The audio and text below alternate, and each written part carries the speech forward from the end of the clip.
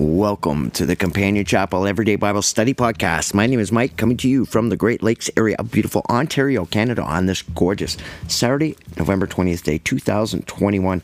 Coming right up at 2 Samuel chapter 21. Don't you dare miss it. All anxieties and uncertainties stop where biblical literacy starts. This Companion Chapel podcast makes the Bible easy for you to understand and enjoyable for you to follow along. First, please consider your part in the many-member body of Christ. This is your church. Help glorify, magnify, and broadcast God's saving word.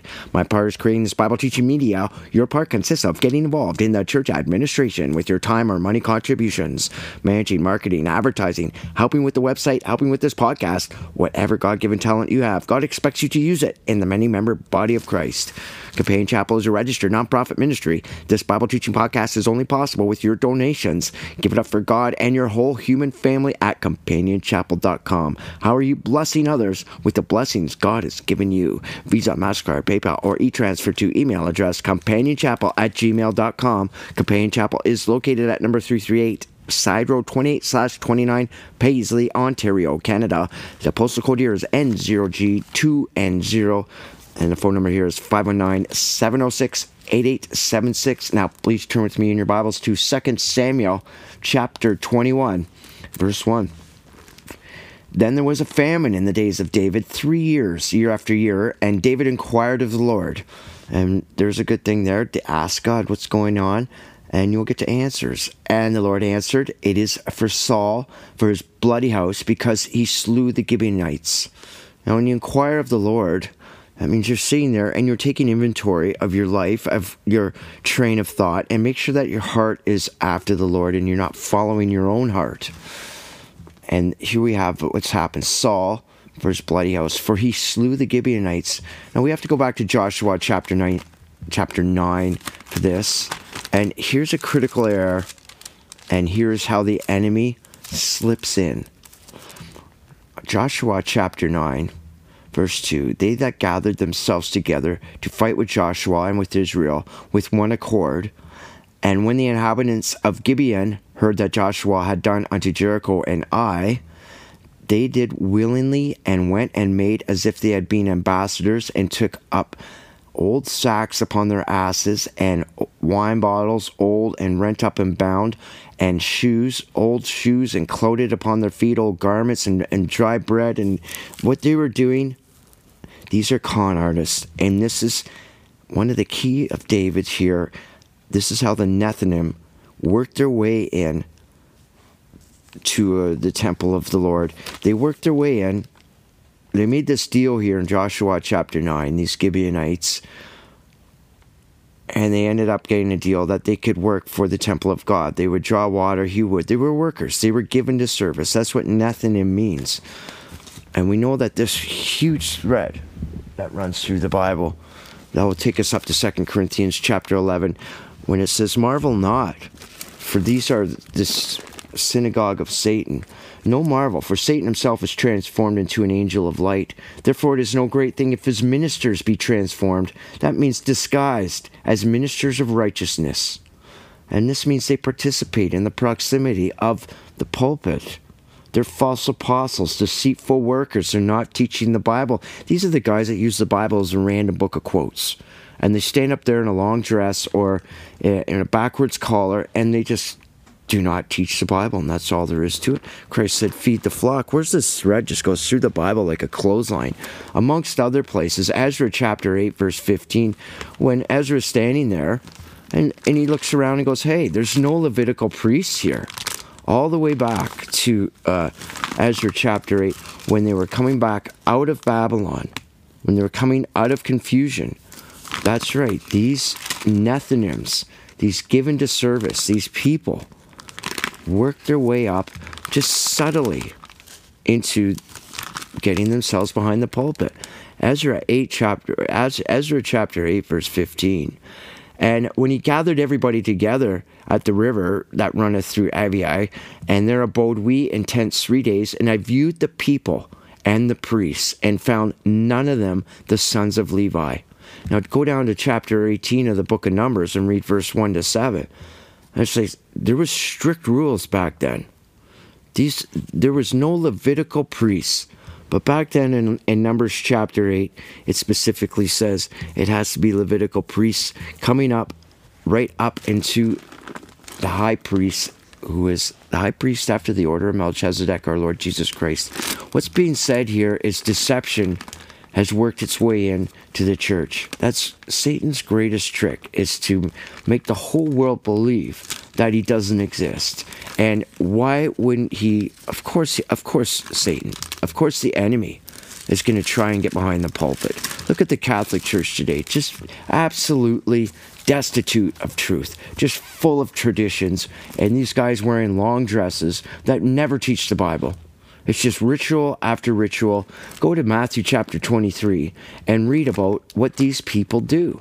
They just, the whole chapter, our Lord Jesus Christ is saying, beware of these people that work their way into the church, that do not teach the Bible. They are void of truth. They are full of traditions of men that make void the word of God. There's so much said here in this 2 Samuel chapter 21. And Saul went after these people, these Gibeonites, but the Gibeonites, they, by trickery, made a deal. And the deal was made, and they couldn't go back on that deal. And the deal was made that they wouldn't war against them in Judges chapter, or Joshua chapter 9, but you guys would be working for us all the time. And that's what they do. They've worked their way into the churches all the way back to Joshua chapter 9, and even go back to the first great prophecy in the Bible, Genesis 3, verse 15 or 16. I will put enmity between your seed, Satan, and the seed of the woman. That's hostile hatred. And always remember, in the book of Chronicles, in the book of in the book of Genesis, Cain is not listed as the posterity of Adam anywhere, because he is that seed line of the serpent himself. And there's no way of getting around that. Where is his posterity now? Well, he's the tares. That's why Jesus Christ said in John chapter 8:44, he said, you are of your father the devil. And the parable of the tares. No, we're not supposed to wipe these people out. That's up to the angels. God wants it to play out the way he has it played out. God's plans, plots, and purposes are not to be questioned. This book, it's only 700 pages. It tells us all the evil in the world comes from the human heart. And it's perpetuated by a great by Satan himself, the accuser, or what else does his word mean? Satan means the accuser or the adversary. It's a very descriptive word, the word Satan. Always remember the devil means the slanderer. So that's who the Gibeonites are. And Saul just went after him in his bloody rampage. Probably did this when he did the great massacre of the priests in that time period where he was totally losing it. When he killed, I forget how many priests. Something like over 40 priests he killed. And I forget what chapter that was. Only a few chapters back when Joshua, or when Samuel went on that huge massacre. And that was actually 1 Samuel chapter 22. And only one priest was left. That was Amalek, or Abiathar, escaped and fled with David. Because all these active priests, this mass murder, this genocide, and if you want the number of them, go to 1 Samuel chapter 22. And it's just a terrible story. But remember, Saul was out of control. So here we have it. We're in 2 Samuel chapter 21. To understand why this lesson is in here, who these Gibeonites are. Verse 2, and King David called the Gibeonites and said unto them, now the Gibeonites were not of the children of Israel, but the remnant of the Amorites, and the children of Israel had sworn unto them, and Saul sought to slay them in his zeal to the children of Israel and Judah. So they weren't of the children of Israel.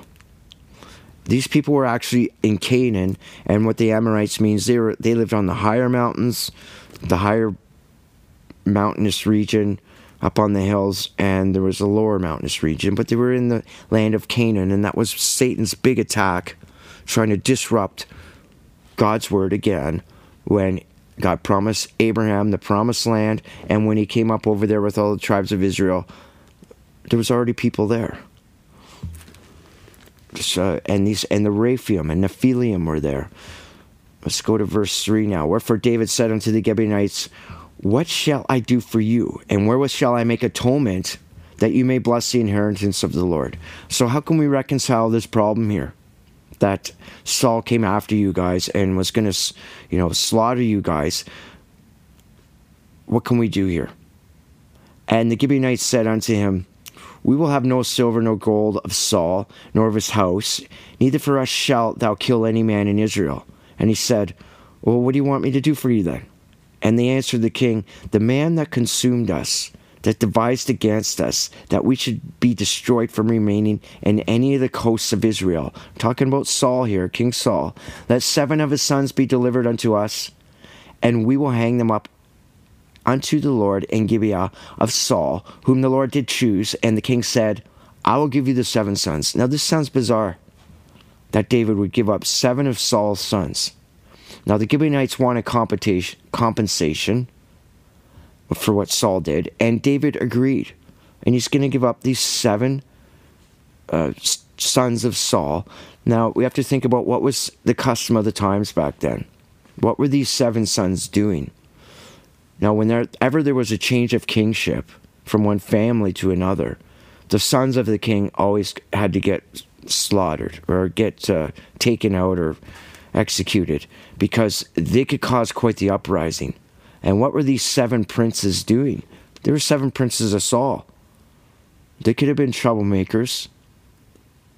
Like, nowhere in God's word does it say the sin of a parent, that the child has to answer for the sin of a parent. Unless they have to change their ways. They have to repent. That's why in the Bible you might read, well, the sins, the sons to the 10th generation are cursed from the parents of the heathen. Well, not unless they repent and change their ways. That's all that means. 10 means ordinal perfection. It's only as you change your ways. And there's a lot of bizarre theories out there from Bible teachers, even racist theories, which is just beyond all reasonables. Racism does not, there's no room for racism in the Bible. We are all part of the human family. What's being said here is David's like, okay, like these 7 princes are troublemakers anyway. They could cause a coup, or they could cause uprisings or just problems because they are the sons of Saul. So David says, you know what, I'll make a deal with you. You guys want compensation? I'll agree with you. Okay, you can have these 7 sons of Saul who were supposed to be killed anyway. But let's go verse 7. But the king spared Mephibosheth, the son of Jonathan, the son of Saul, because of the Lord's oath that was between them, between David and Jonathan, the son of Saul. So that was more his grandson. But again, in the Hebrew language, like your son is your granddaddy, your great-granddaddy. I haven't seen a word for grandfather in the Bible.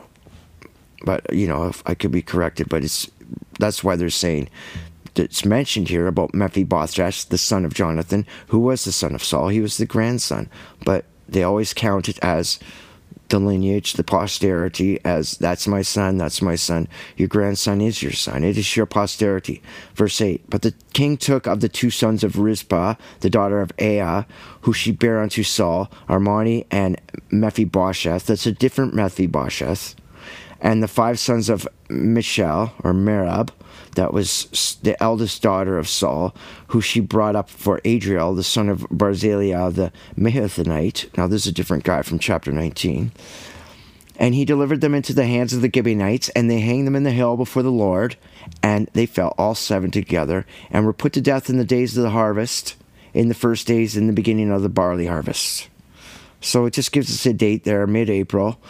Verse 10, and Rizpah, the daughter of Aiah, took sackcloth and spread it for her upon the rock from the beginning of the harvest until the water dropped upon them out of heaven, and suffered neither the birds of the air to rest on them by day, nor the beasts of the field by night. This is a mother's love for her children. It's extreme degradation to have a body not buried properly. And these Gibeonites, they were not of the children of Israel. They were just imposters. They were disguised as ministers of righteousness. They get into the church and they just look for a cushy job. Yeah, they had to get water and cut some wood, but they're there to this day. There's nothing new under the sun. These are imposters, and you can tell because when they're up there behind the pulpit, they don't teach the Bible. Like, it's one book. It's meant to be taught chapter by chapter, verse by verse. It's not a random book of quotes. And if you can't pick up the subject and object and message being conveyed by your father in this short little 700-page book after you've been going to church for 3 months, 6 months, a couple years, then who are you listening to? You're listening to these people that have wormed their way in like parasites. And always remember, Satan comes in peacefully and prosperously, and so do all his followers. They just act so innocent. Like, what did I say? What did I do? We had really nice preachers and guys calling themselves reverends when I was a little kid, and ministers. They didn't teach us the first verse of the Bible, but they were so nice. You know, they're just such nice people. They're peaceful and prosperous, and they don't care about teaching the Bible. Or they would have taught me and my brother verse 1 and 2 of the Bible, or the first chapter in the 9 years we went to Sunday school. Like, I'd bring my Bible and be like, yeah, you don't need that. Here's some crayons, and we're going to talk about the most ridiculous things, and never teach you anything. In fact, they taught us lies in Sunday school. They taught us Noah's Ark flood was the whole world.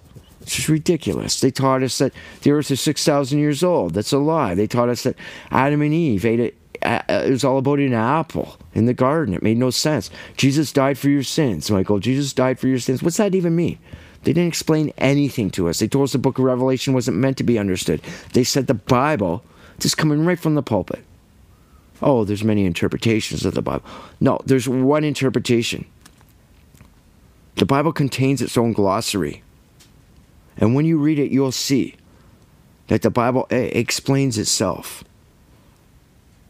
Jesus Christ came in the volume of the book. He's not the author of confusion, as it's written. As it's written, man muddies up the waters.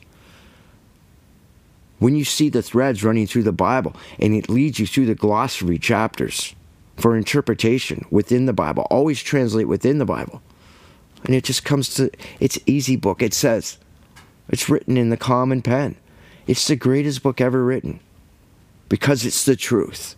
And the truth is the great separating force between right and wrong, good and evil, and heaven and hell. This book will save your eternal soul. And you just have to get a working knowledge of this book. And don't listen to the people that just sound so sugar sweet and will tell you, oh, don't worry about that. I was even told in Bible study, no, we don't teach about Satan. We just teach about the love of Christ. Well, if your Father loves you, Jesus Christ is our Father. He is our God, our Father, as it's written in the book of John. Wouldn't a loving Father teach you who the enemy is? How are you supposed to know who the enemy is? The enemy will mop the floor with you spiritually, physically, socially, ethically, morally. Now, here we have what David did. These 7 guys, and it was told David what Rizpah did, the mother, that she was there and making sure that there was no degradation of the bodies for the birds. David, in verse 12 here, David went and took the bones of Saul and the bones of Jonathan, his son, from the men of Jabesh Gilead, which had stolen them from the streets of Bethshan, where the Philistines had hanged them when the Philistines had slain Saul in Gibeah. And he brought up from thence the bones of Saul and the bones of Jonathan his son, and they gathered the bones of them that were hanged. So there we have 9 now. Excuse me. And the 9 souls, or 9 bodies. And the bones of Saul and Jonathan his son buried in the country of Benjamin and Zelah in the sepulchre of Kish his father. And they performed all that the king commanded.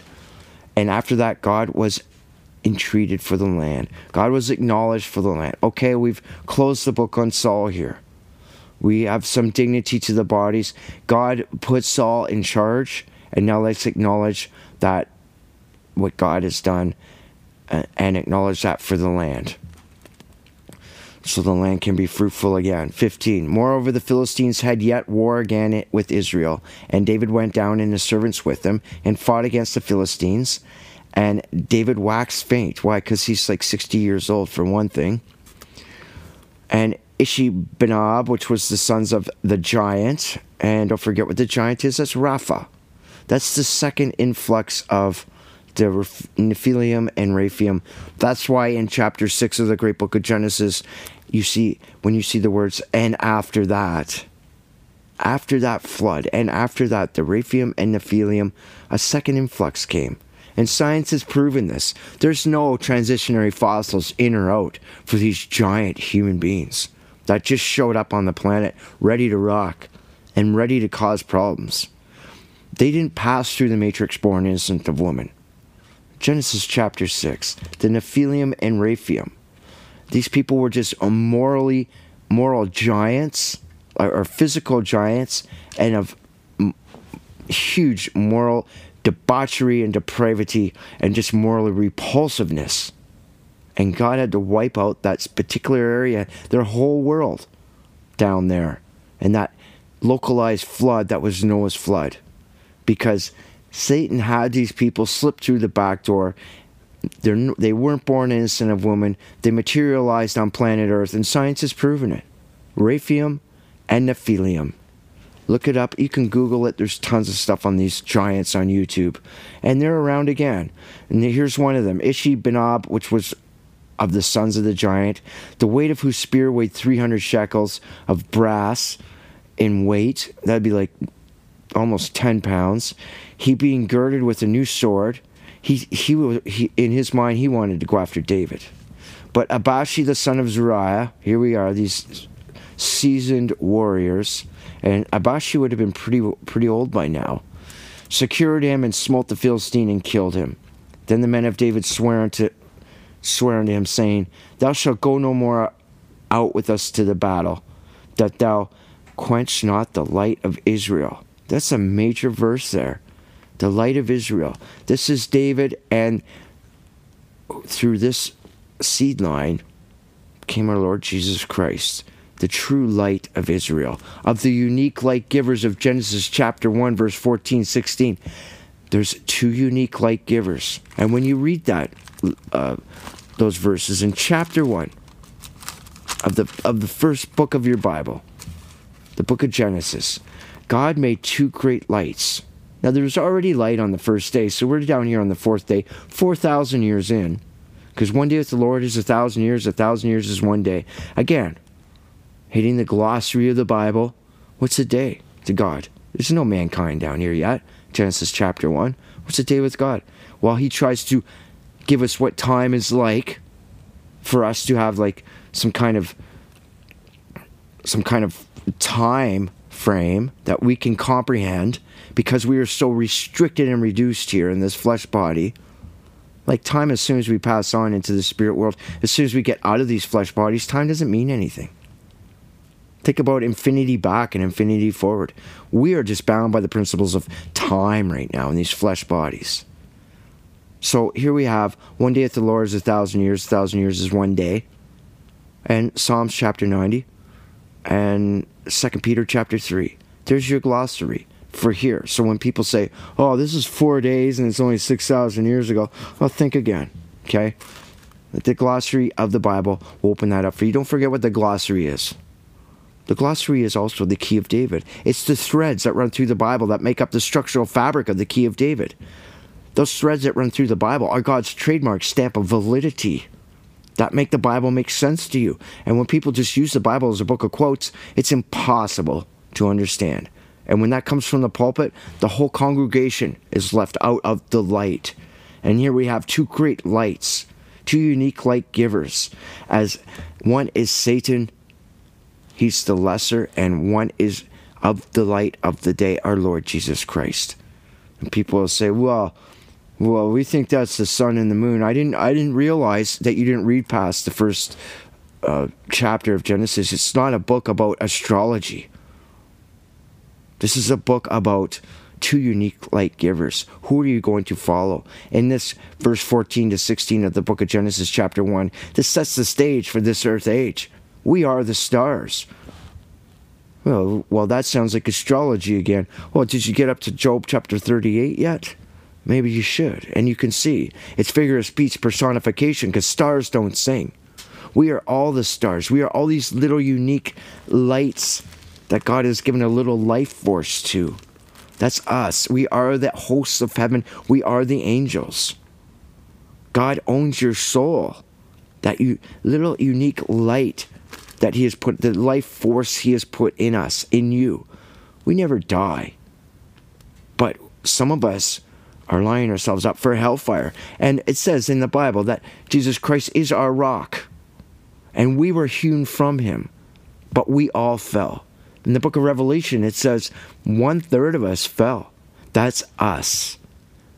We are the 1/3 that fell. All of us, me, you, and everybody in our human family that's passing through the flesh are part of that 1/3. Because if we didn't fall, that would mean we were perfect. That would mean we're still in good standing with God. That would mean, well, only one was perfect that walk in the flesh. That's our Lord Jesus Christ.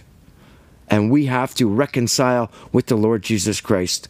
We have to acknowledge our Father and our Lord Jesus Christ, that we fell, that it is our problem. God has nothing to prove to us. We have everything to prove to God. You cannot violate the principles of God without consequence, and that is why we are going through this flesh age. That is why God said, I repented that I had to put these children through the flesh. When God says He repented, that means He sighs with disappointment.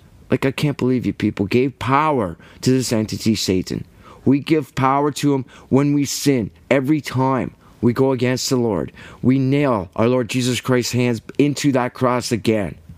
We are the ones that gave power to Satan. Only our Lord Jesus Christ, who came down here, looked at us. He didn't have to do that. He didn't have to suffer for us. God didn't have to give us His only begotten Son, His righteous right arm, the mediator to Father, our comforter, our Sabbath, our Passover, our rock. And we were hewn from Him, we fell. Because if we didn't fall, we'd still be up there in the spirit world with the other two-thirds of the people, of our human family, who are watching us, our angels. They're watching everything we do. They know what we think. Our Lord Jesus Christ, our Father, knows our thoughts, intents, and our actions. And I can just see, just sighs. What we've done, just sighs with upsetness and disappointment at the unprecedented mess mankind has made with this planet and the oppression of the people. By not following the only governmental system that is ever going to be successful, based on a love and compassion beyond our present comprehension, and we have to reconcile in that. We can't carry any of the things that we were carrying before that caused us to fall. It's me and you that fell. All of us in this human family, and we have to look at what we are responsible for in destroying this planet and destroying each other. There's never been in the history of mankind, this is unprecedented, the amount of human suffering going on. And people will say, oh, we're such a modern bunch of people now, we know better. Never. Unprecedented, the human suffering. But that's what our Lord Jesus Christ told us. Mark 13, Matthew 24, Luke 21, Revelation chapter 6. Do not be deceived. And that's what the first 14 verses of this 2 Samuel are all about. Do not be deceived. Getting into verse 16. Yes, there is giants. Satan did pass through the matrix. He got around it. He sent a bunch of his angels down. These Geber, these men of renown, as they're called, in the book of Jude. He's warning us. These men of renown. Like they have offspring. They have posterity. And they're against the truth. And they don't care. They're already judged. As it's written. Now just keep that in mind. Now we're going to just get back to 2 Samuel chapter 16, chapter 21, and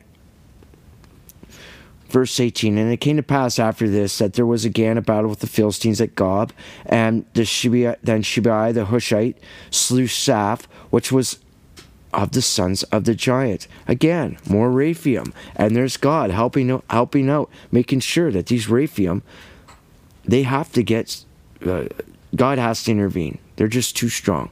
And God intervened with David when he slingshot that Goliath right in the forehead with the rock, when Goliath was standing there.